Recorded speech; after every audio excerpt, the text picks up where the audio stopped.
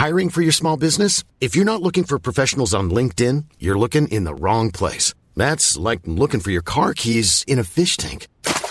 LinkedIn helps you hire professionals you can't find anywhere else, even those who aren't actively searching for a new job but might be open to the perfect role. In a given month, over 70% of LinkedIn users don't even visit other leading job sites. So start looking in the right place. With LinkedIn, you can hire professionals like a professional. Post your free job on linkedin.com/people today. Do you know a student getting ready to go to college? Or are you looking at going back to school yourself? The Woodward Hines Education Foundation and the Get to College program help more Mississippians get to and through college to get certificates and degrees that lead to meaningful employment. They offer free college planning advice, including hands-on FAFSA completion assistance through in-person or virtual appointments. Visit gettocollege.org to learn more.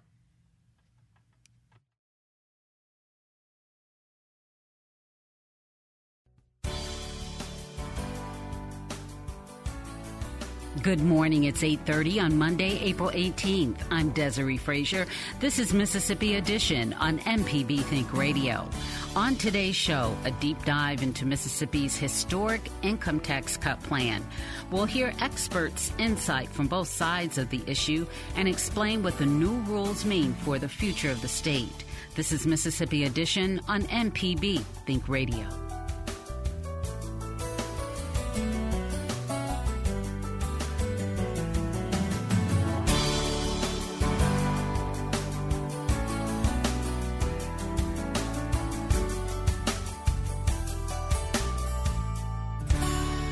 Mississippi lawmakers voted this year to enact the biggest income tax cut in state history. The new law doesn't completely gut the tax the way Governor Tate Reeves and House Speaker Philip Gunn had hoped it would, but it does eliminate the 4% income tax bracket beginning in 2023 and charts a course to whittle the 5% bracket down to 4% over a period of years. Over the past year, Mississippi has enjoyed outsized revenue collections due at least in part to federal money that's been pumped into the economy as COVID-19 federal relief. But advocates say state funding for critical public services like schools remains inadequate. Kamalika Das is a policy analyst at a think tank called the Institute on Taxation and Economic Policy. I'm happy that they did not phase out the income tax entirely. That would have been tragic. You know, the chances of reversing that would have been pretty much impossible.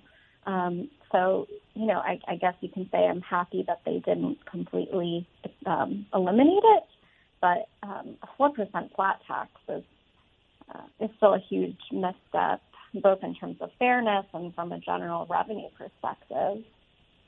From what I understand, the tax is reduced over 4 years, beginning next year, 2023, and that money accounts for 34% of state revenue. Is that what you're concerned about? Yeah, I think that, you know, very much concerned about the revenue, and, you know, I think it's actually going to be costing the state over $500 million when it's fully implemented in 2026. And it's also, most of those dollars are going to be given away to the top 20% of earners. So, you know, when you look at people who are really struggling, you know, maybe they might save a few bucks, but it's not anywhere near how much people at the top. And then also, when you take out this much revenue, you're never going to compensate for it. You know, there's this strange notion out there that by doing these tax cuts, you know, you might spur some type of economic growth. But all you're doing is setting up some pretty big structural budget problems down the road. You know, when you cut that top rate, that's where all the income growth is. And, you know, you need a modestly progressive income tax over time. Other types of tax revenue usually stagnate. And, you know, Mississippi's already having trouble attracting workers. You know, if you look at the situation where incomes just grow at the top, you know, it just increases income inequality. You're going to have more and more trouble attracting teachers and social workers and nurses. You know, there's Mississippi increased teacher salaries. How long can they keep that up?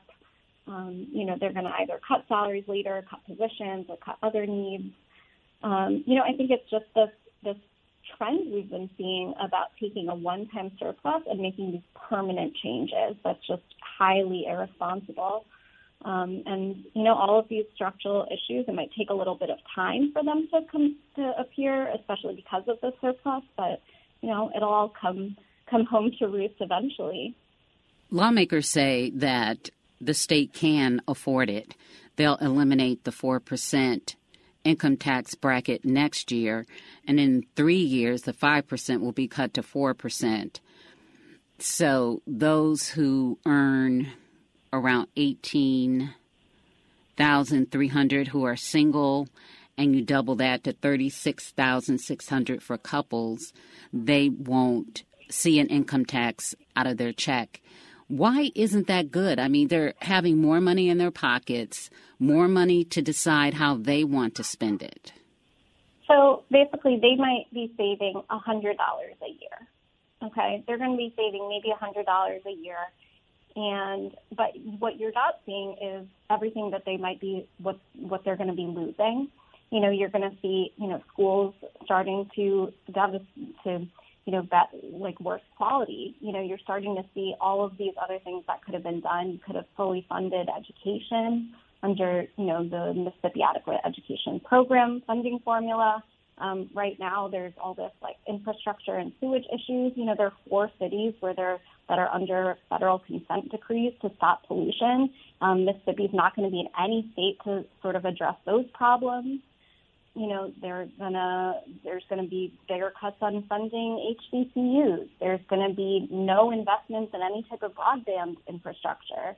Anything else that we've been talking about doing, we heard at the beginning that there was a lot of interest in reducing the grocery tax. Well, now that seems like that there's no chance of that really happening, right? And so it seems like, okay, you might save $100, but when people who are really wealthy, who can afford more, are saving about thousands of dollars, and you're losing all of these state funds, it's just going to create such a big problem.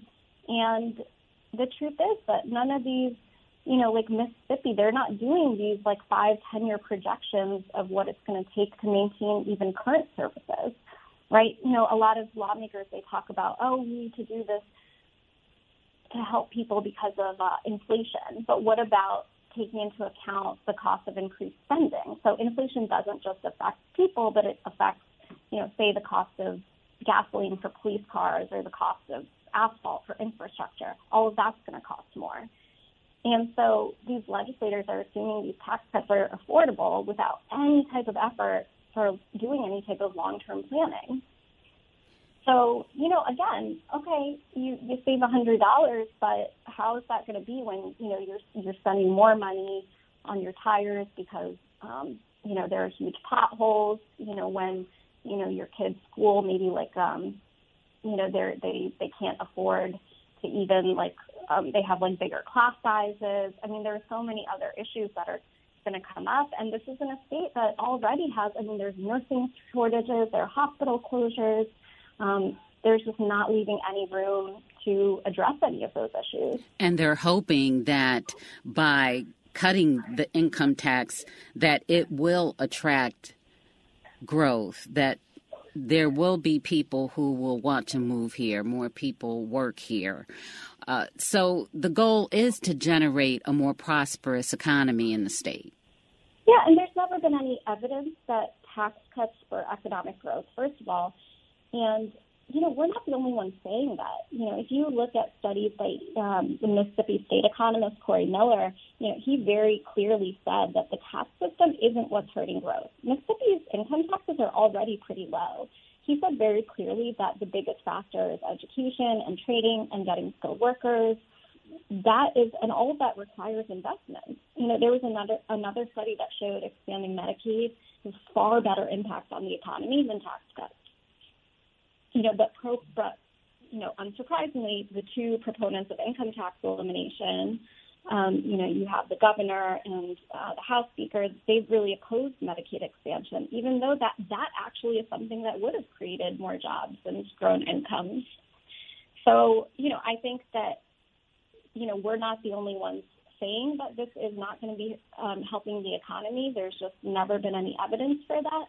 And, you even have people there are certain people in the industry sectors who have been saying that too, that the number one thing that they look for is a skilled workforce, is, having reliable infrastructure. And there's no way that Mississippi is going to be able to do better on those fronts with less revenue. So at this point, what would you like to see done? The bill is signed into law. Yeah, I think the number one thing would be to kind of stop the bleeding here. If we assume that phase one goes into effect, I think legislators need to set some type of plan of action to stop the remaining tax cuts and then repurpose them. If they want to do a tax cut, because they feel like there's a lot of revenue. Like I said, this is temporary revenue, but there are certain things that, better priorities. Earlier in the session, there were both in the House and the Senate plan had they're included. It was pretty modest, and it wasn't as much as we would like, but, there were certain, grocery tax cuts. All of that was completely cut out in the final version. The legislators could eliminate the grocery tax entirely, literally down to zero, and spend less than this plan that was actually passed. So, I think that if legislators actually, got rid of year 2, year 3, year 4 of this plan and focused on, grocery tax elimination, that would be a much better use of their money. I think having refundable tax credits for people at the bottom, that would be a much better use of money. People always say, oh, well, lower income people, they're not paying income taxes anyway, but income taxes also don't exist in a vacuum. In Mississippi, especially, everybody is paying really high sales taxes, high sales taxes on food. People pay property taxes. Even renters pay property taxes.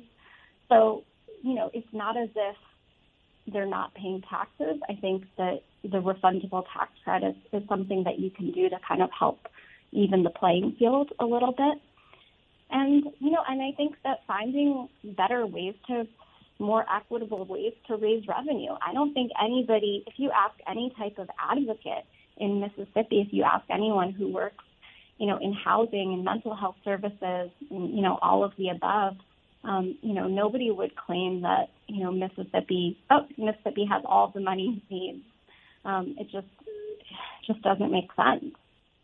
Kamalika Das with the Institute on Taxation and Economic Policy, thank you for taking the time to speak with us and provide your perspective and insight on this issue. Thank you so much for having me. Coming up, a rebuttal on income tax in Mississippi. This is Mississippi Edition on MPB Think Radio. Deep South Dining is the show all about the culture of Southern flavor. From fried chicken and collard greens to shrimp and grits and a glass of sweet tea. Subscribe now to the podcast using any podcast app or download our MPB Public Media app. This is Mississippi Edition on MPB Think Radio. I'm Desiree Frazier. Before the break, Kamalika Das of the Institute on Taxation and Economic Policy made the case against the new income tax reduction plan in Mississippi. That is law. Now we'll hear from one of America's best-known anti-tax firebrands, who says the state was right to make those cuts and should have gone even further. Grover Norquist founded the advocacy group Americans for Tax Reform in 1985. He says he did so at the request of then-President Ronald Reagan. Ever since, Norquist has been a prominent advocate for limited government and related conservative aims. He serves on the board of directors of several organizations, including the National Rifle Association and the American Conservative Union. Norquist spoke with Mississippi Edition producer Rob Lane. The legislation, the tax reduction, the beginning to phase the income tax, Mississippi income tax, towards zero, puts Mississippi towards the lead in the first third of those 9 states that are now announced they are going to phase their income tax out to zero. There are 8 states that today have no income tax at the state level. Those are rather successful states, such as Florida, Tennessee, Texas, Washington State, states people move into. And so there are another 9 now that have said, we are going to zero. And Mississippi took the first bite at the apple here. So Mississippi has passed a good bill which brings you to a single rate of 4%. Takes 4 years to phase it down. And it does so in a way that you always make sure that the recurring revenue that comes in will cover the reduction in tax burden that people have by reducing the income tax. And once you get to a single rate, it's obviously much easier to then take that down to zero. So Mississippi is a little bit ahead of some of the other new states entering into this and has a very well thought through beginning to phase to zero. So I know you were personally involved talking to legislators about why eliminating the income tax would be a good move here in the state. What did you tell them, and what did you hear from lawmakers as well? Because, of course, there was sort of a split within the Republican Party in Mississippi's legislature, which controls both chambers, but the Senate preferred a much more cautious, a milder approach to eliminating the tax. And you had on the other side a House plan that was much, much more aggressive, as I know you know. Sure. The Speaker of the House, Speaker Philip Gunn, and Governor Tate Reeves were and are committed to Mississippi being a leader in the move to zero income taxes. And that's largely when you talk to legislators, they look around and they see people moving to Florida and moving to Texas and moving to Tennessee and businesses moving there. You know, what you're getting is new announcements that Europeans who come to America go to Florida now. Used to go to California. Now they go to Florida. New tech investments and new tech startups. Florida outpaces California. Texas outpaces California. This is a big shift because people have realized the importance of state and local taxation. I'm glad that you brought up Texas and California, and I think Tennessee you could probably lump in there as well. Something that strikes us, that I know that I've heard in conversations with people across the political spectrum in Mississippi is that there's a recognition that Mississippi is in some key ways different than those states insofar as that we are a very rural state. We do not have those major urban cores that existed in places like Tennessee. Is there a different sort of fit? Is it possible that income tax elimination might play out differently here because we don't already have those baked in, highly desirable urban cores to draw those white-collar workers in? Well, Texas didn't have them, and they developed them. Florida certainly didn't have them. Their population is up 11 times since 100 years ago, up 11 times, since 1940, actually, less than 100 years ago, 80 years ago. And you're seeing Tennessee also did not used to have those. These are states that never had an income tax. Tennessee had a tax on dividends and interest, which it phased out, which strengthens it. So it's 100% no tax. But they did have they've always had no tax on wages. So now it's completely no tax on any income of any kind. Washington State, Texas, Tennessee, and Florida have organically grown without having an income tax. Right now, Florida's bigger than New York. That didn't used to be true. Florida's got more people than New York. In New York, the state budget is twice Florida's.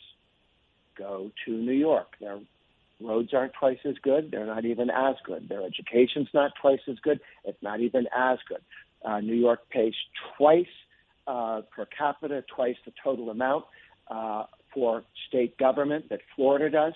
And if you look at how things go, there's really no argument for what they're getting for the additional spending.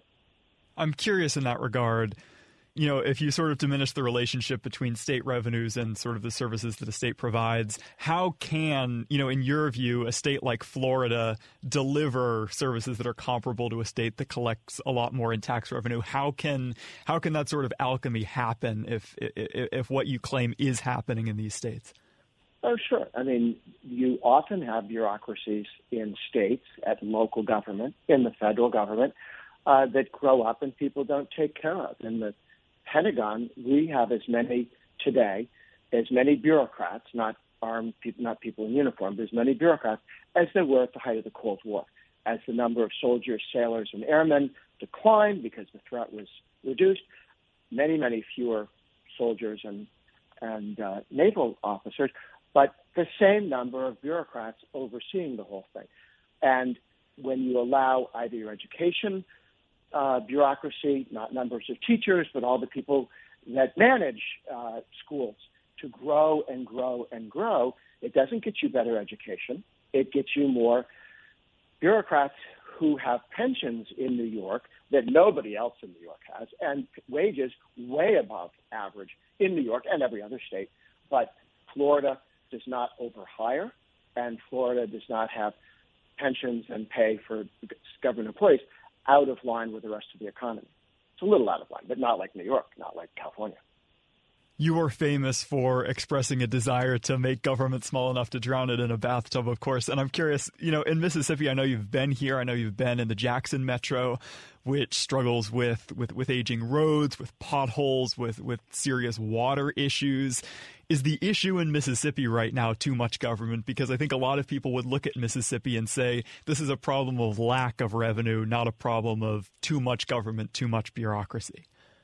Well, Mississippi is not a low-tax state at present, and its tax rates are out of line compared to other states and need to do better. Mississippi's taxes are roughly where Massachusetts is on income tax questions, and Massachusetts is clearly they call it Taxachusetts for a reason. So what you do have is a bad allocation. Mississippi raises lots of taxes that people say are going to roads, and then it gets spent on things other than roads. This is not Mississippi alone. This happens in state after state after state. And states that have real problems, it's not that they're not spending enough. It's that the things that voters actually want, that politicians tend not to spend the money on, and the bureaucracy grows, and the number of retirees getting pensions grows, and the number of government employees grows. But getting led on the target, getting the number of teachers where they're needed and the number of roads where they're needed doesn't happen as money gets sent to other directions. And that's why it's a question of putting a limit on total spending and taxes and forcing the elected officials to focus on what the people of Mississippi want, not what the bureaucracy wants. A final question, if you're able. In the early days of the legislative session, some leaders in Mississippi looked at potentially reducing or phasing out taxes on car tags. We have a grocery tax here in the state, a pretty high sales tax. Could you articulate sort of from your perspective the key differences and perhaps the similarities in terms of the benefits of reducing those taxes, sales tax, grocery tax, et cetera, versus income tax? Well, in taking the income taxes down, you reduce the drag on wages and investment into the state. Income taxes have the highest negative effect on people's willingness to work and people's willingness to invest in the state. That said, all of the Republicans looking to phase out the income tax are also looking at the extra growth that you get from being a no income tax state. The people can stay in Mississippi. Kids don't have to move to Tennessee. They don't have to move to Texas and Florida if you have strong economic growth. And if you tell the world, guys, in 10 years, we're going to be income tax free, then businesses that want to build a plant or invest, they're not investing on what your tax policy is last year or 10 years ago.